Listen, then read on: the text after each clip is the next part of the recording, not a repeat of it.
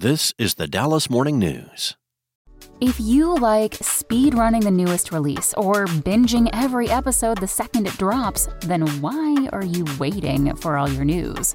Check out IGN's updated Games and Entertainment News podcast. We're dropping new episodes in your feed all day to keep you up to date the minute there's a new announcement. Find IGN Games and Entertainment News wherever you listen. This is the Dallas Morning News. It's Tuesday, July 4th. Today's forecast calls for sunny skies with a high near 96, with the possibility of an afternoon thunderstorm. The low will be 77. Here are today's headlines. A Texas teenager who went missing 8 years ago has been found alive. According to the Texas Center for the Missing, Rudy Farias IV was 17 years old when he went missing in Houston in March 2015. Farias, now 25, was found alive, the center announced Saturday on Twitter. Farias was transported to the hospital after being found unresponsive outside a church with cuts and bruises on his body and blood in his hair, Farias's mom told ABC 13 in Houston. She told the news station she believed he had been beaten and abused. Farias was walking his dogs when he disappeared 8 years ago. His family reported him missing after the dogs were found, but he was not. At the time, authorities said Farias suffered from depression and post-traumatic stress disorder and that he was possibly disoriented after not taking his medication, ABC 13 reported. Years earlier, Farias's older brother died in a motorcycle accident.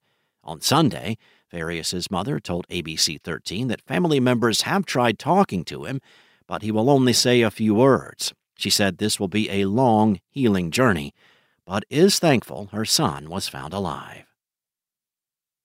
Next up, Senator Ted Cruz is pushing to rename the street in front of the Cuban embassy for Osvaldo Paya, a political activist who fought against one-party communist rule of the island nation. Cruz said on his podcast earlier this year, every person who wants to write to the embassy will have to write Osvaldo Paya's name. Every person who wants to go visit the embassy has to get on their phone and Google what's the address, and they will see Osvaldo Paya's name. The Inter-American Commission on Human Rights issued a report in June that the Cuban government was responsible for Paya's 2012 death in a suspicious car accident.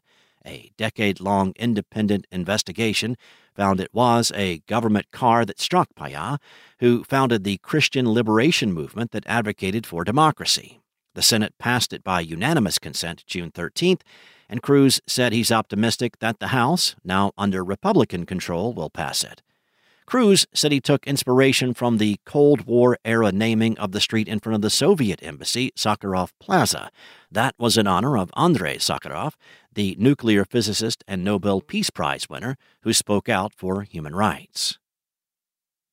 And finally, Dallas Cowboys owner Jerry Jones may soon be heading to a screen near you. According to a report from Puck News' Matthew Baloney, Netflix is on the verge of landing a docuseries about Jerry Jones and the Dallas Cowboys for just under $50 million with Netflix, after Netflix came out on top in a bidding war with ESPN. The NFL, Skydance Sports, and the Jones family jointly announced the docuseries on May 3rd. The series will follow the Dallas Cowboys and the journey of Jerry Jones, the club's owner, president, and general manager, in saving and transforming the franchise, leading a historic set of players and coaches to 3 NFL titles in the 1990s, and searing his imprint into the global sports business landscape forever. Jones bought the Cowboys in 1989 for $140 million from team owner and friend H.R. Bum Bright, and the largest deal at the time for an NFL team. Since Jones bought the franchise, the Cowboys have won 3 Super Bowl titles. Jones's Cowboys have topped Forbes' list of most valuable sports franchises for 14 straight years.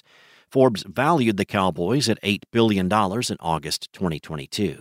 A title and release date have not yet been announced for the docuseries. Thanks for listening.